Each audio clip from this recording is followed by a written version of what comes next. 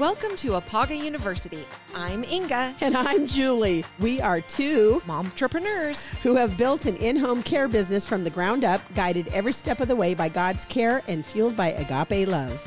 16 years later and over 100 podcast episodes already under our belts, we invite you to continue on this journey with us as we share stories that resonate, insights that inspire, and practical guidance that empowers you to face any obstacle along this path. Whether you're a professional caregiver, a family member, or are simply curious about what your steps will be when you need them, you have come to the right place. Oh, hey, and while you're here, make sure you hit that subscribe button. And after that, make sure you send this to a friend. Yes, do it. All right, we'll quit fooling around and get to it. Let's go. Class is in session. Hello, Sunshines, and hello, Julie. Well, how are you? Well, I'm kind of not settled in my seat yet, but I'm good. I'm great. Perfect. Y'all situated. Yes. So winter. What's your favorite part? Oh, when it's over. Same. I just, we need winter. I come from an egg background. I totally understand that we must have it. But when you work on a farm or a ranch, all it really means to me is a lot more work. Yes. And so it's perfectly selfish on my part because so many people, they love to get out there and do that. And I just don't like to be cold. So yeah, I love when spring comes around. Same. I tolerate the winter because I don't like the bugs that go along with like warmer climates. Yeah. Although we were working in the basement the other day and the spider had to ruin it. It was going so well. And then out of nowhere, this gigantic spider dropped down from the ceiling. Kevin was on the ladder. I apparently overreacted. Oh, I can't imagine that. And it was spider. This big, I'm sure. Huge. Yes. Huge. Almost took my life. Oh boy, that was scary. I don't like spiders. Anyway, so that's why winter for me. Yes. Because the bugs are smaller. Cool. I think we should just go right into our verse of the week. And today we have for you 3 John 1:2. Beloved, I pray that all may go well with you and that you may be in good health as it goes well with your soul. Tell me why you picked this one, Julie. I picked this one because it talks about health and well-being. Mm-hmm. And our speaker, who we haven't told you who it is yet, is all about that. And so I thought of her when I picked this verse, just because her whole mission in life is to help us be as healthy as we can. Oh, that is fantastic. I am pretty sure every day she's like, help me help you. Listen to my words of wisdom. Absolutely. Yes. Well, if our listeners out there, if you have a verse that you'd like to share with us, please email those to thecaregivenpodcast@gmail.com. We would love to hear from you. If it's something that has meaning, tell us your story that goes along with it. Or if it's just a verse that you love, just send it and we'll put our own interpretation on things. You want to start us out with your uplifting story, Julie? Put on my spectacles. So make a spectacle of yourself, Julie. Always. So this is about a gal who said she was a nervous wreck as I waited for surgery on my ruptured disc. Although I endured intense pain in my leg for months, I'd put off going to the doctor. I was terrified he'd tell me I needed an operation. I can't believe you waited so long, he chided me as I finally went. Your leg is bothering you because a disc in your back is pressing on a nerve ending. We'll schedule surgery for next week. Even after I explained every detail of the procedure to my husband, Dave, and I was still a nervous wreck. I prayed for comfort all the way into the nurse operating room until the anesthesia took effect. When I came into the recovery room afterwards, I didn't know where I was or why a nurse hovered over me. My vision was so foggy I could barely make out Alice on the nurse's name tag, and her face was a blur. But her voice comforted me. Did everything go okay? I asked weakly. Alice took my hand, saying, your operation was successful. The ruptured disc has been removed. I spoke to your husband, and he will be up in a minute. She smiled as she stroked my hand, and I drifted off to sleep, soothed and relieved. When I awoke, Dave was sitting on the edge of my hospital bed. I was so glad to see him. After I repeated everything Alice had told me, I noticed his puzzled expression. Suddenly, it dawned on me that I had understood everything she'd said, down to the last detail. You see, I'm deaf. And although I lip read, with my vision blurred, there was no way I could have made out everything my nurse uttered. And yet I heard every word, getting just the comfort I needed. Oh, that's a good one. Yeah. Oh, I love that. Yes. Well, my story is about Julia and Pretzel. So in 2004, Julia Dupree was diagnosed with type 1 diabetes. She was just 6 years old. So her body was unable to produce its own insulin and making it hard to control her blood sugar. And I think we all know that that can be fatal if it's not taken care of. So Julia went on in her life, and then when she became a young college student, she was actually put on a waiting list for a diabetic alert dog.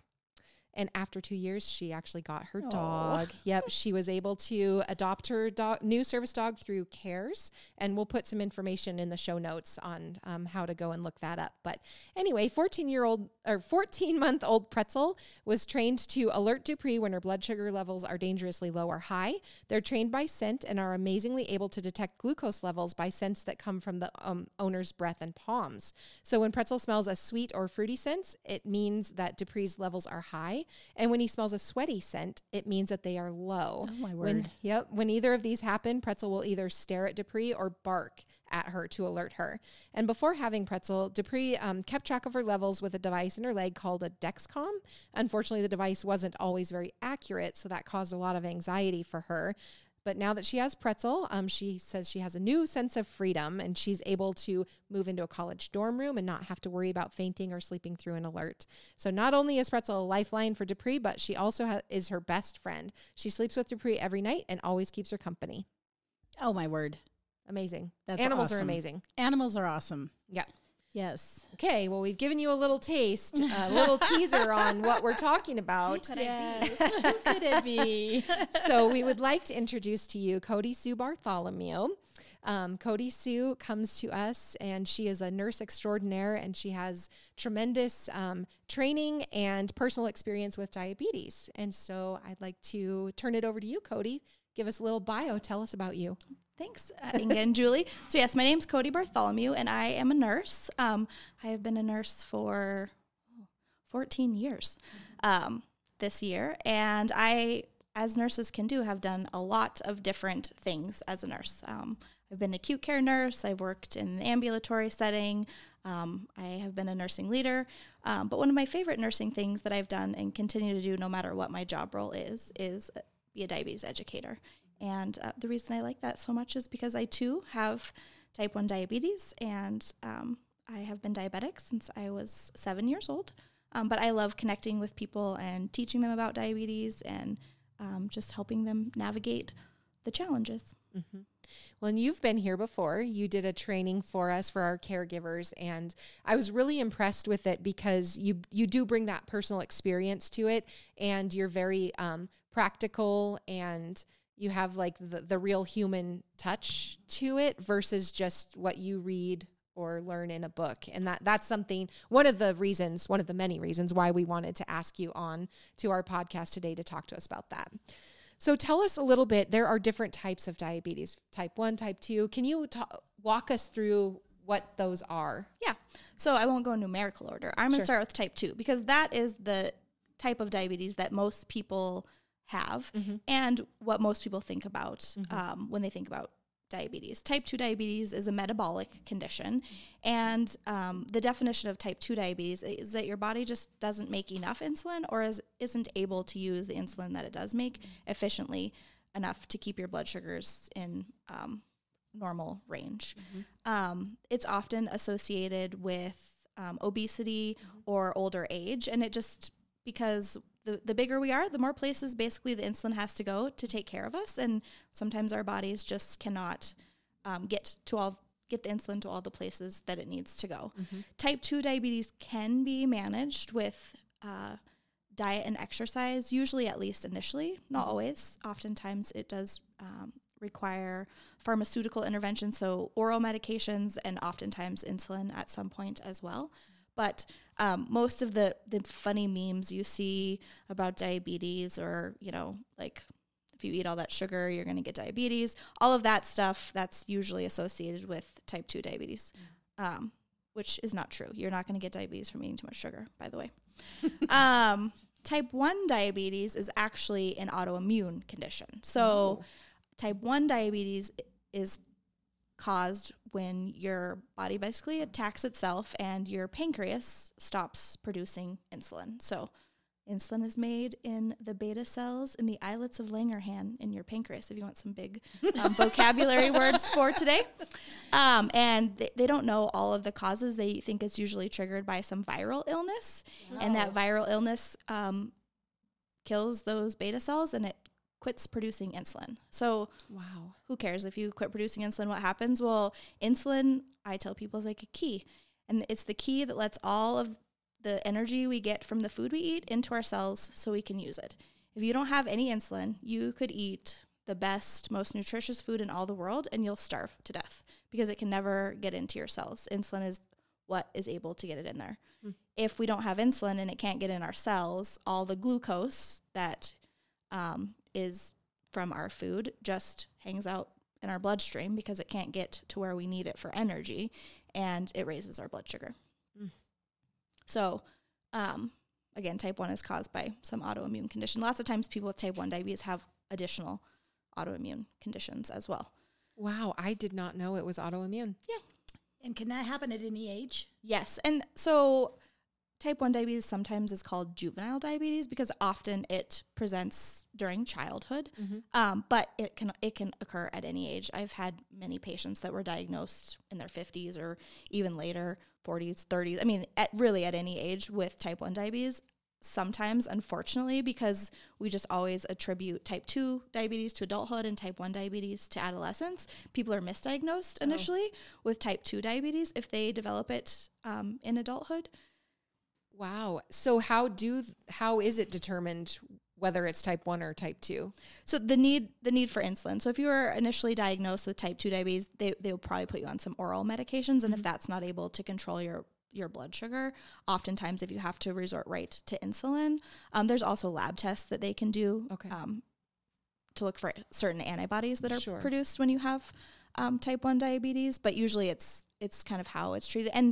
And like look at the onset and blood sugar levels. If your blood sugars are really, really high when you're diagnosed and, basic interventions are not lowering them at all, it's because you don't have any insulin there. Wow. Talk to us about signs and symptoms. Yeah. So signs and symptoms of type 1 and type 2 diabetes are the same because they're all caused by elevated blood sugars. They're usually more extreme in type 1 diabetes, and usually the onset is faster. So some of the classic symptoms that you'll hear about is increased thirst and hunger. And that's the hunger is because, like I said, if you don't have enough insulin, you're literally starving to death. So kids or adults that are diagnosed with type 1 diabetes are just famished. Like, it doesn't matter how much they eat, they just are always feeling hungry because their body's not able to get that energy that we're craving when we want food. And because you have all this extra glucose in your bloodstream, your body is trying to get rid of it the best that it can. There's really very little things that our bodies can do to get rid of glucose besides insulin. But our kidneys start processing it and we pee it out. So a little bit of glucose you can lose in your urine. So people have to pee all the time when they have diabetes. And then they become dehydrated and they have like this unquenchable thirst. So frequent urination and increased hunger and thirst. Also lethargy. So they're super tired because they don't have any energy in their body. And so they're like sleepy. Kids might be sleeping on a desk, just don't feel like getting up, just really don't feel good. Wounds that won't heal sometimes kind of are a sign of diabetes, and that's usually in type 2 because type 1 is such a fast onset that you're not usually going to get like poor wound healing. Right. It could occur, but the reason is, again, because your body doesn't have the energy that it needs to help heal those wounds, and also you have all this additional glucose in your bloodstream, so infections or wounds are just thriving off of that additional glucose that you have in your bloodstream, and so it just kind of festers those wounds and they're not able to heal. Wow. So is that where you've seen, I've heard of people losing their toes or their So that's caught so people losing their toes or limbs related to diabetes is usually a complication of high blood sugar over a long period of time. And so when we have all this extra glucose in our blood over a long period of time, it hurts our vascular system. So all of our teeny tiny blood vessels, they're kind of eroded. I explain it to people like it's like the salt on the roads when winter does come and we have to salt the roads, that eats the bottom of our cars, and all of our stuff. It's the extra sugar in your blood is kind of like that to your vascular system. And so a lot of complications, long-term complications of diabetes are all because of that. So people lose vision because we have teeny tiny vasculature in our eyeballs, and they lose circulation and blood flow to their extremities because those are teeny tiny blood vessels. It affects the blood vessels in our kidneys and our heart. So a lot of those complications of diabetes, I mean, almost all the complications of diabetes are related to our vasculature system and damage to it. Talk about neuropathy. Yeah, and that, I mean, it's caused by the same thing. So if we're not getting adequate blood supply to our extremities, it starts to damage those vessels. And so we can't feel our fingers or our toes because we don't have adequate blood supply. Wow. So if somebody thinks they've got diabetes, you know, somebody's like, oh, I've just been feeling so thirsty. So, or I've been getting dizzy. When I eat sugar, I get a rush or whatever. How do you go get checked? Who should you talk to?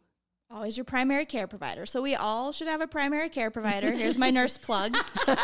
And we all should be seen by them at least once a year if we don't have any health conditions.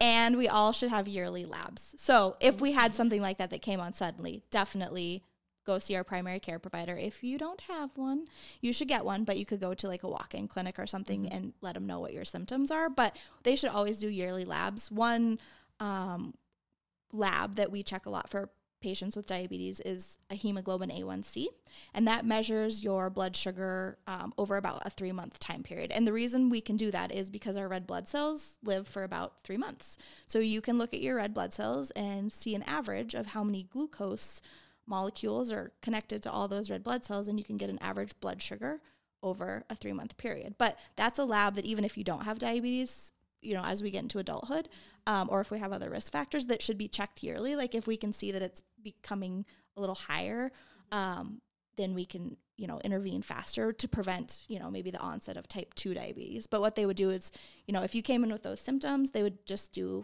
a basic blood glucose check to see where you're at. And then do a hemoglobin A1C. If your blood sugar is a little elevated, but your A1C is fine, you're in a normal range, maybe it's something else. But if your A1C is elevated, that means this has probably been going on for some time. So when you talk about over a 3-month period, is it just one test that is able to read it gives you an average blood sugar over about 3 months. Okay. And it's kind of like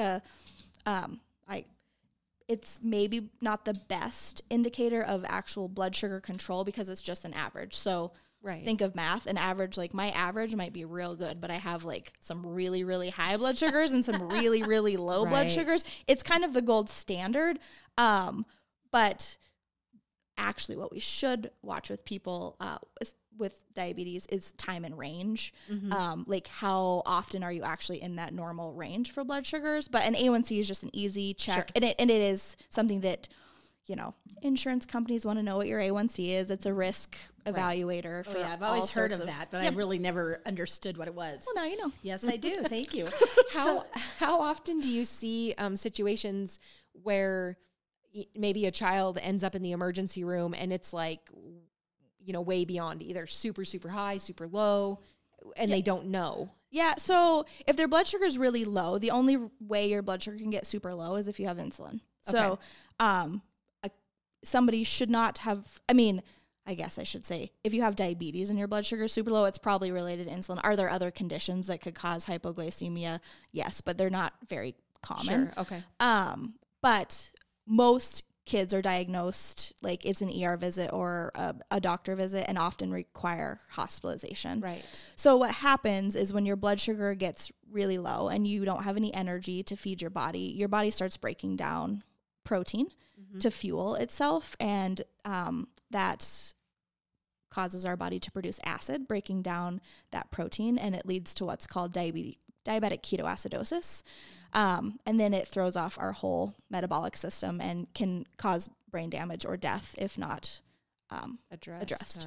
Wow. Wow. So in a perfect world, what is just one of the most simplest things that you'd like everybody to know that you could just, if you had a nugget of information to share? One of the biggest things to know about diabetes is once you're diagnosed, it is a lifelong condition. It is. It never goes away. You can't cure it. And basically, it's just like a crazy math game that you never get the right answer to. It's not as easy as just not eating a cookie and going for a walk. And I think, the misconception is that people, first of all, that do it to themselves. Like, it's their fault that they have diabetes. And if they would just not eat cookies and walk more, then they would be fine. And that's not the truth. Right. It's a very, very complex disease to manage, and you don't get a day off or an hour. Are we seeing more and more of it, or yes, what's the trend? So type 2 diabetes, there's an increase nationally in type 2 diabetes. Really in the U.S., they attribute it kind of to our lifestyle. So it is associated with diabetes and other metabolic things. And we just, as citizens in the U.S., eat a lot of things that maybe aren't the best for us. And not that you can't eat those things. It's just everything in moderation, right? And we're kind of inactive as a culture. And we like to sit on our phones and look at Facebook. And our kids play video games. And we just don't get out and move. In other countries where some of those things aren't as common, they have lower incidence. There is also an increased incidence in type 1 diabetes, and I haven't seen any recent literature to explain why. We know that the incidence is going up with kids developing type 1 diabetes. But we just don't know why. Yeah. Is it hereditary?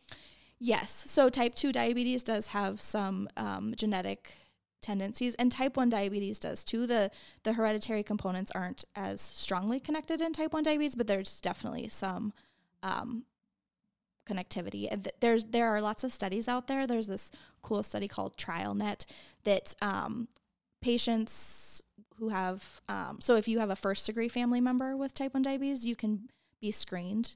And what they're looking for is development of those antibodies that I talked about that they can, to identify type 1 diabetes. Like those can be identified early, and sometimes they can, they have trial interventions that they can do. Like if you show that you are at a higher risk for developing it, then they can institute interventions to help prevent that or slow down the onset.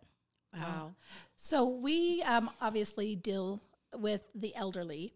So please talk to us about how we can make sure that we're helping them, and then what things happen to make it harder even as we age to make sure we're giving ourselves the right dosage, all of that. Yeah. So I would say one of the biggest things is just always making sure that the people that are around your patients with diabetes know that they have diabetes. So when our blood sugar's high, we're lethargic and, we don't have enough energy and it hurts our vasculature system. But when our blood sugar's low, when we have too much insulin or had too much medication or didn't eat enough food, that is an immediate, it can be an emergency. So our brains have to have glucose to function. Our brains don't function without glucose. And if you don't have enough glucose or sugar, you can die fairly quickly.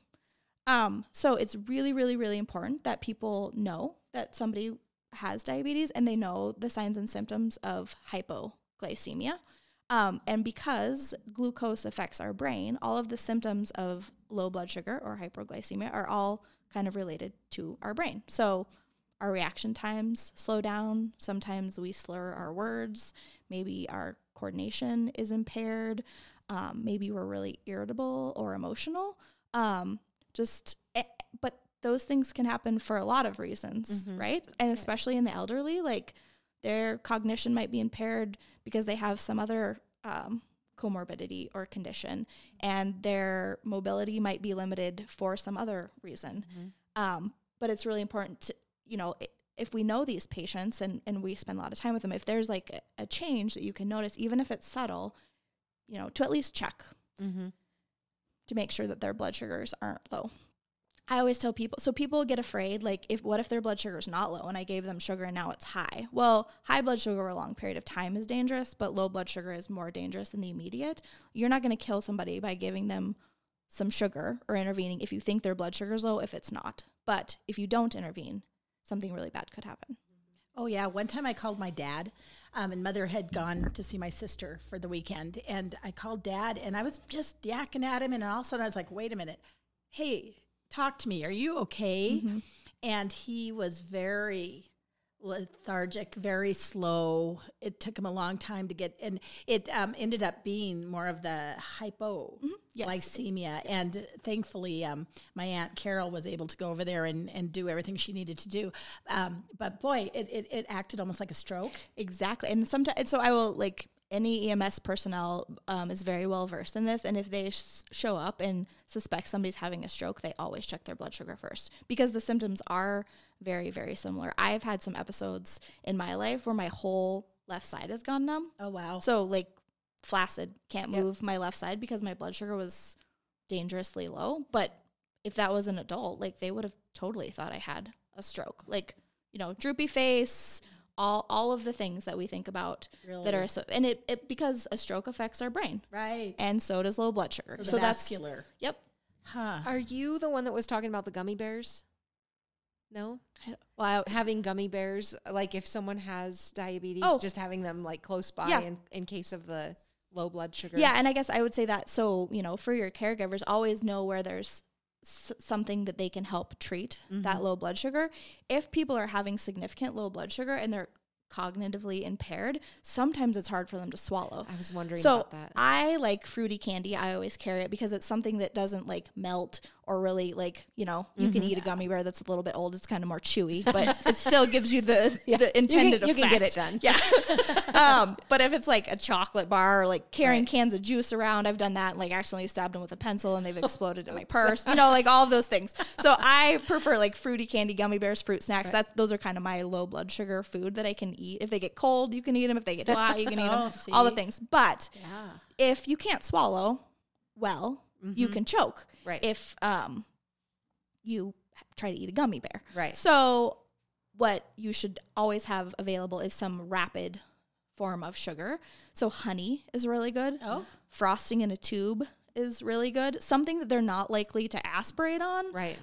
But you can get them sugar really quick. There's also emergency injectables to treat low blood sugar, so glucagon, and anybody that has diabetes and takes insulin really should have glucagon available. The thing about glucagon as a treatment is you're never probably going to give it to yourself. You're going to need help, because if you're in that place that you can't eat something, someone's going to be giving it to you. Yes, but have the people that are around you know how to use it. Right. Not too far back, I was trying to remember if I had a current prescription for glucagon also expires. I will tell you, if you find expired glucagon, it's still going to help. It might not help with the same effect, but you could still use it. Anyways, I asked my husband, I said, where's my glucagon? Is it current? He's like, you don't need to know where it's at. I was like, okay. Yeah, I guess you're right, because I'm never going to give it to myself, but I do go to the pharmacy. He was like, it doesn't matter where it is, Cody. You don't need to know. And I was like, as long as I know. Yep, he knows. He knew. I think he was afraid I was going to move it somewhere and put it safe, Yeah. So that everyone would remember, and then you can never find it again. Done that. So anyways, having those things around are really important. But if you have diabetes, and especially if you take insulin, because that's what's going to dangerously lower our blood sugar, you should always have some rapid source of carbohydrates around. And really, it can be any carbohydrates. You could eat a sleeve of saltine crackers. A sleeve is way too many to fix your blood sugar, but when it's really low, you get this panic feeling, and you probably will eat a sleeve. Right. It can be any source of carbs. It doesn't actually have to be sugar. So anything that has carbohydrates. If you add fat or protein to the carbohydrates, it's just going to take longer for that sugar to process, and so you'll feel low longer, but it'll still fix you in the end. Wow. So what is it with is everybody different? But some people, she has to check her levels 3 times a day. She has to give herself injections twice a day. What's standard now? Yeah, really, it is very, very individualized, and it depends on treatment plans. So when I was first diagnosed in 1991, there was limited treatment options for type 1 diabetes, only, regular and NPH insulin. I took pork insulin, so insulin that came from pigs when I was a kid. Technology has improved a tremendous amount. I no longer have to take animal derived medications. But there's so many unique treatment options that really it depends on each patient. And maybe they just take oral medications, and maybe their A1C is decent, so they just want to check once a day. And it's totally up to patients and their providers. I would say one thing to kind of highlight, if somebody has diabetes, they really need to have frequent interactions with a provider, because it changes. So you might have a regimen that works perfect, or an insulin dose that works perfect, or whatever you're doing that works perfect, and it lasts for a long time, and then all of a sudden it's not working anymore. That's totally normal. It's really irritating. So you just can't assume that. It's just ever evolving. Right. Like, I mean, and I think that's the other misconception, right? Like, Grandpa's been doing so good with his diabetes for 10 years, but all of a sudden he must be like sneaking cookies because his blood sugar's high all the time. Maybe he is, but maybe not. Maybe he just needs his treatment adjusted. And that's why it's so important that people are always seeing a provider, or a diabetes educator, going over some of those things. So if you haven't made any changes to your eating habits or your exercise habits or what you're doing, and your blood sugars aren't in range, then maybe you need more medication. Or maybe you're going low all the time. Like, maybe you're doing the exact same thing, but suddenly you're having all these low blood sugars. Those are dangerous. Like, maybe we need to change your treatment plan. Sometimes medications don't work for people after a certain amount of time. Interesting. I think one of the things that we actually see when we're doing home visits and such, and getting to people's houses, is the word very often is non-compliance. Yeah, I don't like that word. Yeah. Yeah. And maybe they aren't compliant with what has been told to them, but maybe it's because they're poorly educated, or it's just really hard and they need more help. Right. Maybe math isn't their strong suit and we're asking them to do calculations. Inga, you going to help me? Or maybe Yes, I will help you. Or maybe they have some dexterity issues and they can't draw up something or change their Lancet, or maybe we haven't given them like a good type of lancing device, so it hurts like heck every time they test their blood sugar and they don't want to. See? Or maybe I would be non-compliant then if it hurts every single time. And I think that's why it's really important for patients to have good relationships with their providers. Yep. And I don't like when providers say non-compliant either, because and some people just are. Like, it doesn't matter what is wrong with what kind of condition we have. Some people just don't follow their treatment plans. Right. But I think usually when you spend time with those people and ask why, you can learn a lot of things and help them make better choices. And like, if they're non-compliant because they always just eat way too many carbs, like, maybe we just need to adjust their medication so their medication covers their carbs. Right. Their blood sugar's fine. Like, right. I like that. It's basically looking at the person as an individual and trying to figure out, what's working for them, what's not working for them, and what are the reasons why maybe they're not following that treatment plan. Yep. I always think about going back to like an Alzheimer's or dementia situation where there was a lady who she had this one sweater that's all she ever wanted to wear, and it drove the family crazy. Mm-hmm. But why? Yeah. Why? Yeah. She's fine. Anyway, there might be reasons that we don't. Yeah, like why if they only want to eat a certain food. Right. So see, I think that's my aha. Let's work with that. Yep, that's my aha moment for this meeting that we're having, is that if somebody is cranky at Grandpa because he's eating cookies and he's in non-compliance, maybe that's a really great time for us to come in and say, hey, when's the last time you talked to the doctor or looked at that, and are we where we need to be with all of those medications? And finding the right provider. Motivational interviewing is what comes to my mind, and that's something that I have done a lot as a diabetes educator. It's not just sitting down and like giving them a book and being like, these are all the things you need to know about diabetes to take good care of yourself. Yep. Like, talk to them about what's important to them. What are their favorite things to do? Like, what are the things that are really hard about this treatment program that they've given us? Maybe it's cost. Diabetes is such an expensive disease. Like, the out-of-pocket costs for people, like, maybe they're not compliant because they can't, if they buy their insulin this month, they can't buy their grandkids Christmas presents. And for them, it's not worth it. Like, there are so many things that I've learned in the years talking to people, and cost is often an incredible barrier. There's all this great technology that we can use to manage diabetes and really great new medications, but they're all expensive, and especially for people on a fixed income. Mm-hmm.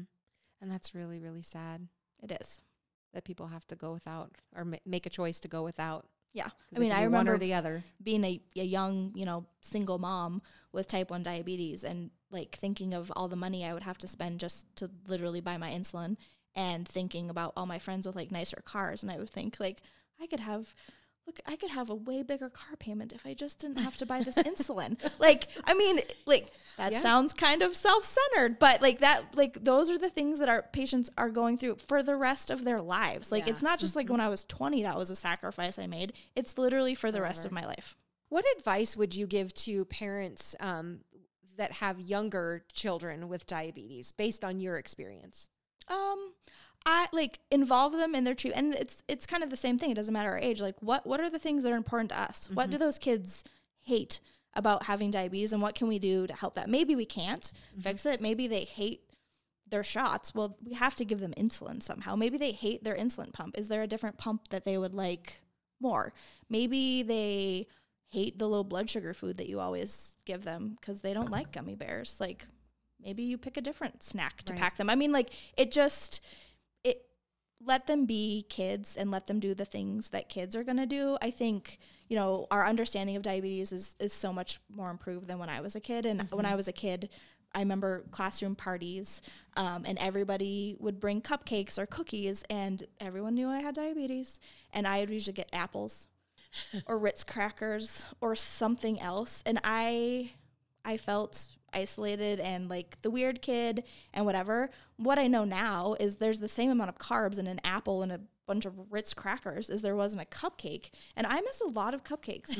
And it made me really upset when I was a kid. And so I would say, let your kid eat the cupcake and give them insulin and teach them, like, this is what we need to do to manage our diabetes well. Should any of our kids eat cupcakes every day? No, probably not. Right. But let them be kids. And if they're going to go to a pizza party, like pizza's a real hard food for diabetes, like to calculate the right doses for, like figure out whatever works for your kid. And if it's a 13-year-old boy and he's going to eat a whole pizza, just figure out how to let him eat a whole pizza. Or he's just going to have a blood sugar of 400 later or not tell you that he ate the pizza. Right. I have like one kiddo that I, worked with for a lot of years, loved Mountain Dew.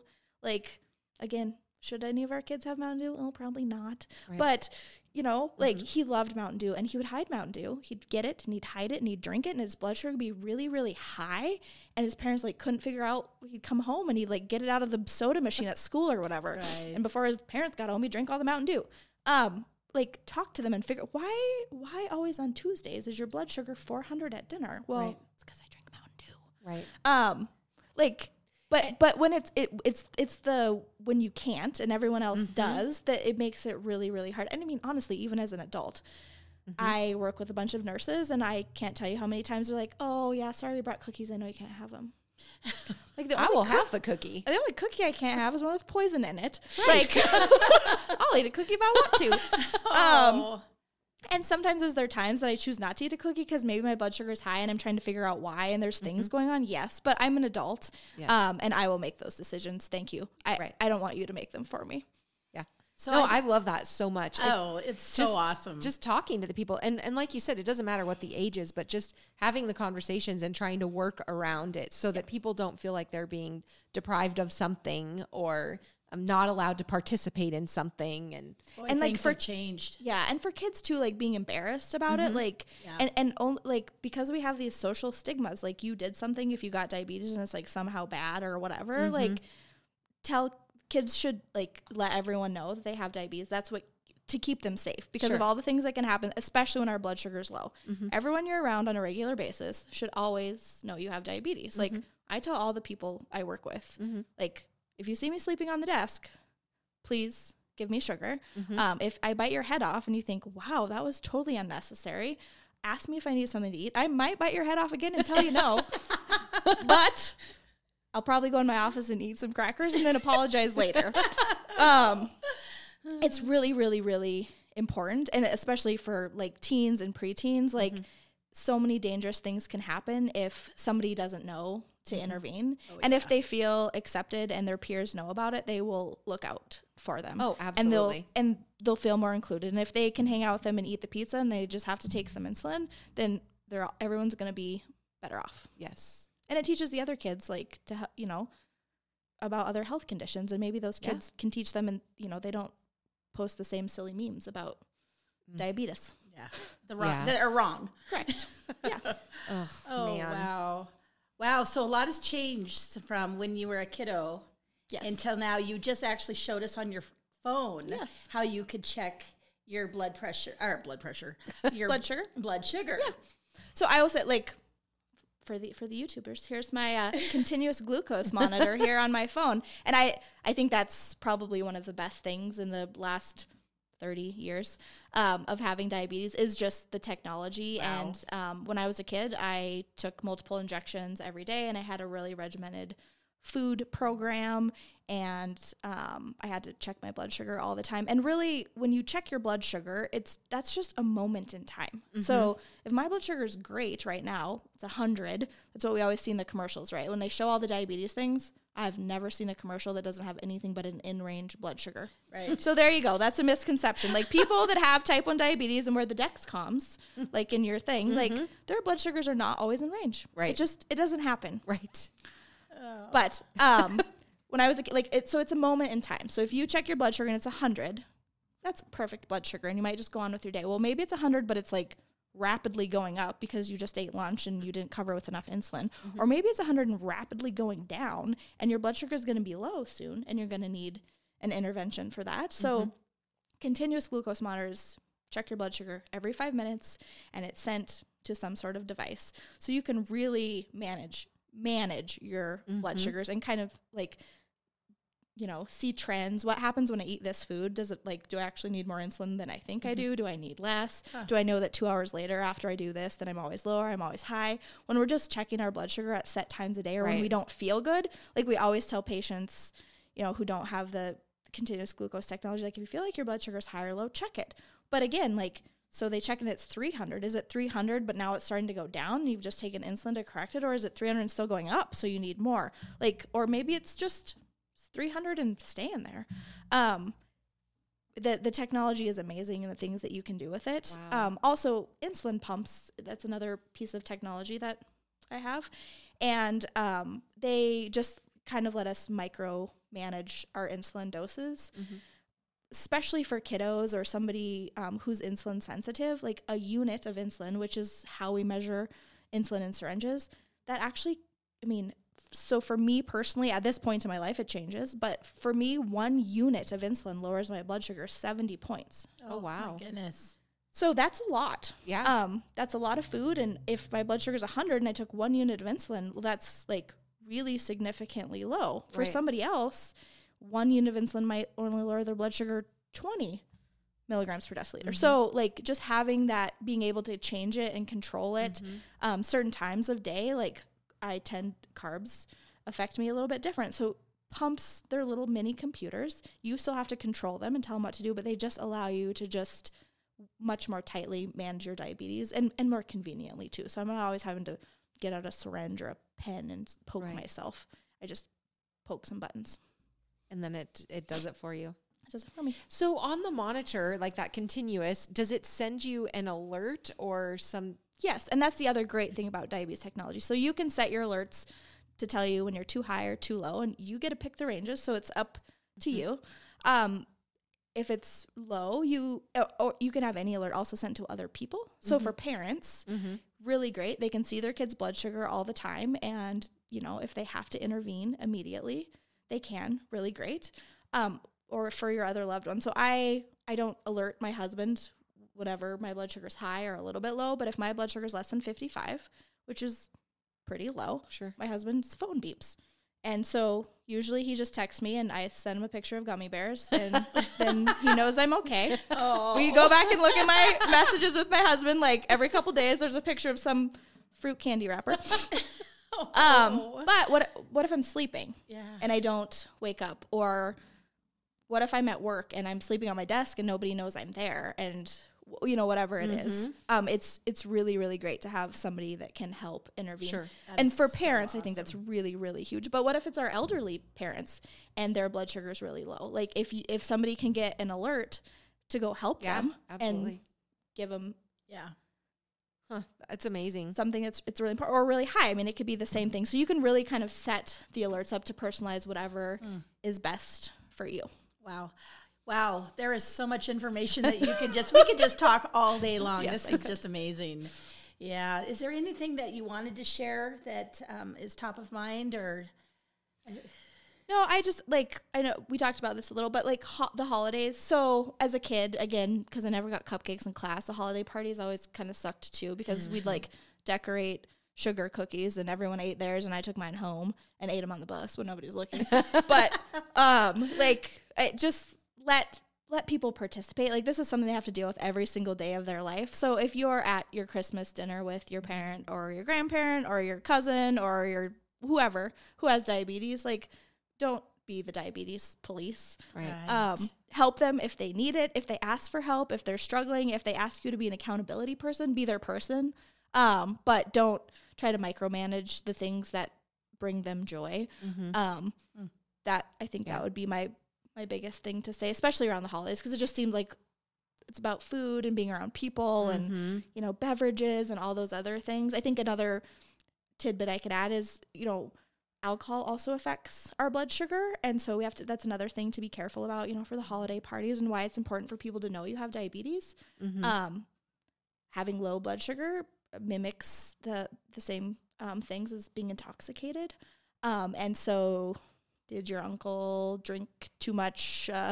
Or does he just need a gummy waffle? bear? Or is his blood sugar low? And so just having people around you that can kind of help navigate that with you is really, really important, especially around the holidays when we're all enjoying all the festivities. Wow. So much information. That was huge. Yeah, and that was so you great. spent a couple hours with us a couple years ago, and every time I talk to you, I just learn so much more. Yeah. I appreciate it. You're welcome. Of course. I love talking about it and teaching people you are things. definitely an educator. So do you work with people that are like what is the age range of people that you work with? So I currently am not working actually as a diabetes educator in my job, but because it affects people of all ages, I have worked with, I think my youngest patient that I can remember working with was a little over a year when he was diagnosed and working with that family, but patients well into their 90s that are alive and well with diabetes. So it doesn't matter your age, everybody, men, women, children, all ethnicities. It doesn't matter who you are or where you're from. Diabetes can affect you. Yep. Wow. It's just cool to hear from you that it is, for the most part, pretty manageable. Yeah, it is. And it's a lifelong condition, and you have to be on top of it, and it's frustrating, but it's, especially now, we have so many options. It's definitely something that it just makes you stronger and gives you a different perspective. Yep. I love it. So do you have, can you talk to us about prevention things that people can do? Yeah. So the only type of diabetes that we can prevent is type 2 diabetes. And like I said before, because it's a metabolic condition, living a healthy lifestyle can really help reduce the risk factors of developing type 2 diabetes. So that's, trying to follow a healthy diet and exercise. Just being active and getting moving, that helps our metabolism. We all know that. So that's really the biggest prevention strategy.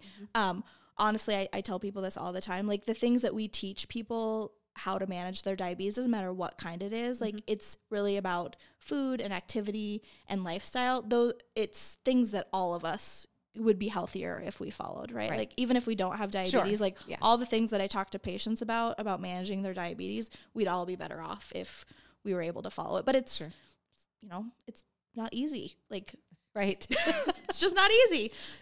So yeah, that's just the biggest prevention strategy. And if you you have a predisposition, if it's in your family or at a higher risk, then maybe you have to try a little bit harder to prevent that. So just being aware of your risk factors.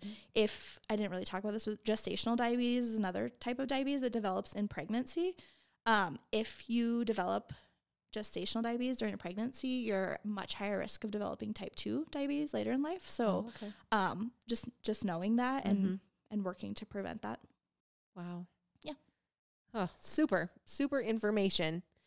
Well, I think it's time to wrap it up, and you have a pretty good grandma saying. I do have a grandma saying. So this is from Grandma Ruth, my husband's grandmother. And she always says, the good Lord willing and the creek don't rise.